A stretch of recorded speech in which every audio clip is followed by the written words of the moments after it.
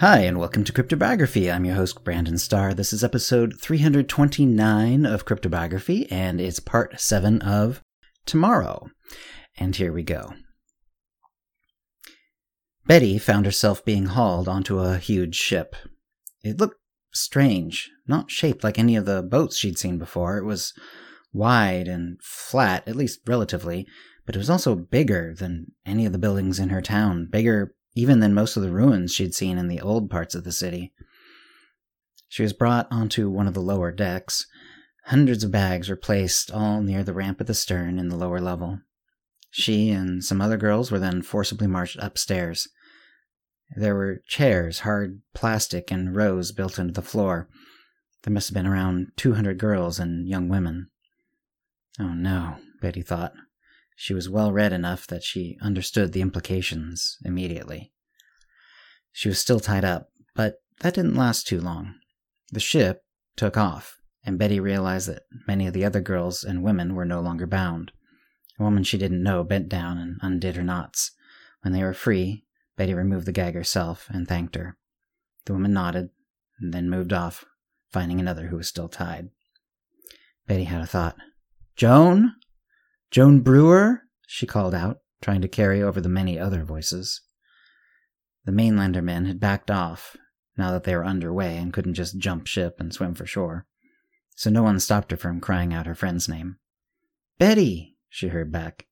Soon she and her friend Joan were in each other's arms, hugging and crying. They told each other their stories. Joan had been caught almost as soon as she left her house. She had not seen her parents, dead or alive.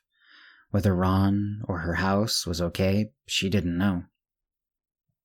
The only part Betty wasn't sure of was whether Albert was alive or dead. She hoped he lived, but he very likely died, having been knocked unconscious so close to their house being set afire. Joan had more hope, but knew nothing, which was clearly giving her anxiety, bordering on insanity. She didn't know which of the two of them she pitied more. They looked behind them, off the stern of the ship. They saw the land receding and a spattering of small lights. Fires spread throughout their town. The ferry sputtered ahead. Even in the dark, with only some of the ancient lights working, Betty could see there was a lot of smoke coming out the back of the ship. She knew nothing about how to maintain engines or fuel, but she'd heard the adults talk about it at times, and it sounded like it was extremely difficult. Everything was now so old, and it had been such a long time since its usual maintenance was possible, that most engines had a lot of trouble. That certainly seemed the case for the ferry. Joan was sitting in numb shock. But something was stirring in Betty. She wanted to do everything she could to get back home. She didn't think they could commandeer the ship and return it home. There were too many mainlanders. She didn't know the exact number, but it was probably close to the number of women she saw in the expansive seating area, or more, and they had weapons. But she wanted to live.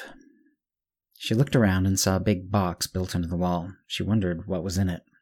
She opened it and saw that it was filled with life jackets.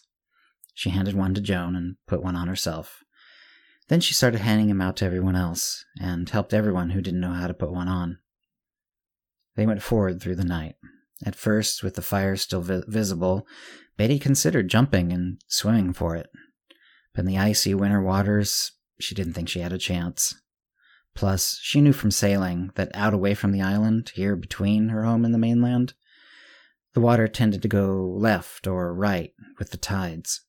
She might get swept out to sea, even if she survived the cold, which she wouldn't. So, she and Joan huddled together. They didn't say anything, but Betty felt Joan's sob against her shoulder several times. She was close to tears, but just too numb from the horror of the night's events. Minutes passed, then hours. They seemed to be going slower and slower. The ferry chugged ahead, black smoke billowing behind them. It also seemed to her that, very gradually, the ferry was tilting. Specifically, it was tilting upward towards the bow and down towards the stern. It was just a small thing at first. She wondered if she was just imagining it. But bit by bit, it became more noticeable, at least to her. "Joan, do you feel that? The front of the ship going up?" Joan lifted her head up and looked around, testing. "Yeah, maybe." Betty thought about what that could mean. This ship hasn't had real maintenance since before the inundation. Maybe it's taking on water. Joan grasped her tighter. "If it sinks," Betty continued, holding her friend back, "at some point we'll have to jump in the water. It'll be cold, very cold. We'll have to make for whatever the closest land is. No one will be coming to save us." She stood up. The mainlander men looked at her, but they were guarding all the exits from the level, and as long as she didn't try to leave, they weren't coming after anyone. She looked towards the stern, but there were no lights there any longer. She looked at the sides, but if there was any land there, it wasn't visible. The stars gleamed overhead, but there was no moonlight right now. She went up as far forward as the cabin went and looked past the bow, which was noticeably high now. There were, she thought, a few lights ahead of them somewhere. How far, she had no idea, but hopefully close enough to swim to. She went back to Joan, who hadn't moved at all, and told her, "So if the ship goes down, go towards the bow." Joan nodded her understanding. Betty looked around. All the girls and women were now wearing life jackets. None of the mainlanders were. She went to a group of 3 young women just behind them and explained that the ship was tilting, and if it sank, to make in the direction of the bow where there were lights. She also recruited them to help spread the word. Soon the entire room knew, and it was becoming more and more obvious that the bow of the ship was rising. The lights were getting closer and closer, but the noises from the ferry's engines were getting louder, and the smoke was getting worse. And still the bow was slowly rising. Then it happened. There was a noise, 1,000 things sliding and grinding and banging off each other, but it was also somewhat muted. The loot, Betty thought, all the things they stole from her town and the other towns on the island. They didn't tie them down, so now they're all sliding backward, and that means... It did. The bow moved up, noticeably. A number of the women screamed. For a second, Betty hoped that they could make a break for it. But the armed men, though they looked uncomfortable, were holding on by the exits. But now the balance of the ship was wrong. It was tipping more and more, not slowly as before, but quickly. Betty saw behind her that the water was dangerously high at the stern. Whatever had been starting to go wrong was about to go fully wrong very, very quickly. Now the bow was tipping moment by moment. The forward momentum of the ferry had stalled. "The ship's not going to make it to port," Betty said. She made her way to the closest door. There were 2 men, both with spears. She was able to stay upright, just. "We need to evacuate," Betty yelled loudly enough that even the women who hadn't been watching her approach the door looked at her. "The ship is going down." "Sit down," one of the men said, jabbing his spear towards her. "We don't have time to argue," Betty said. She turned around and gave a quick glance to everyone. They were all looking at her now. "We have to go." She turned back to the man with the spear. "Move!" He just kept holding the spear out at her. She decided she had to do something. She reached out, grabbed the spear, and pulled. The man wasn't prepared for this, and with the floor tilted, Betty pulled the spear so hard that the man was yanked out of the doorway and off his feet. He banged into her, then spun off and fell towards the stern. The second man grunted.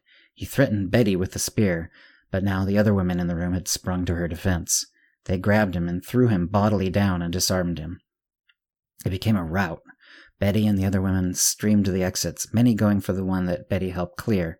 She could hear fighting at the other exits, but couldn't help them, so she went out.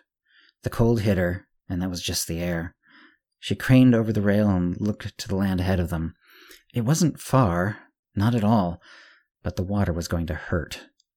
She and the other women walked downhill towards the stern. She looked for Joan, but couldn't find her.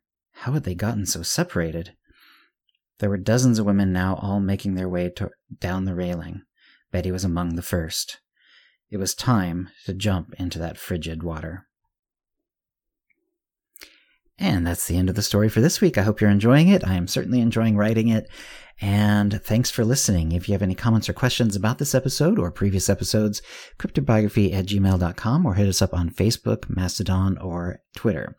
And thanks for listening. Words of Music, copyright 2023, Cryptobiography LLC, all rights reserved. Characters and events are fictional, fictionalized, or satirical.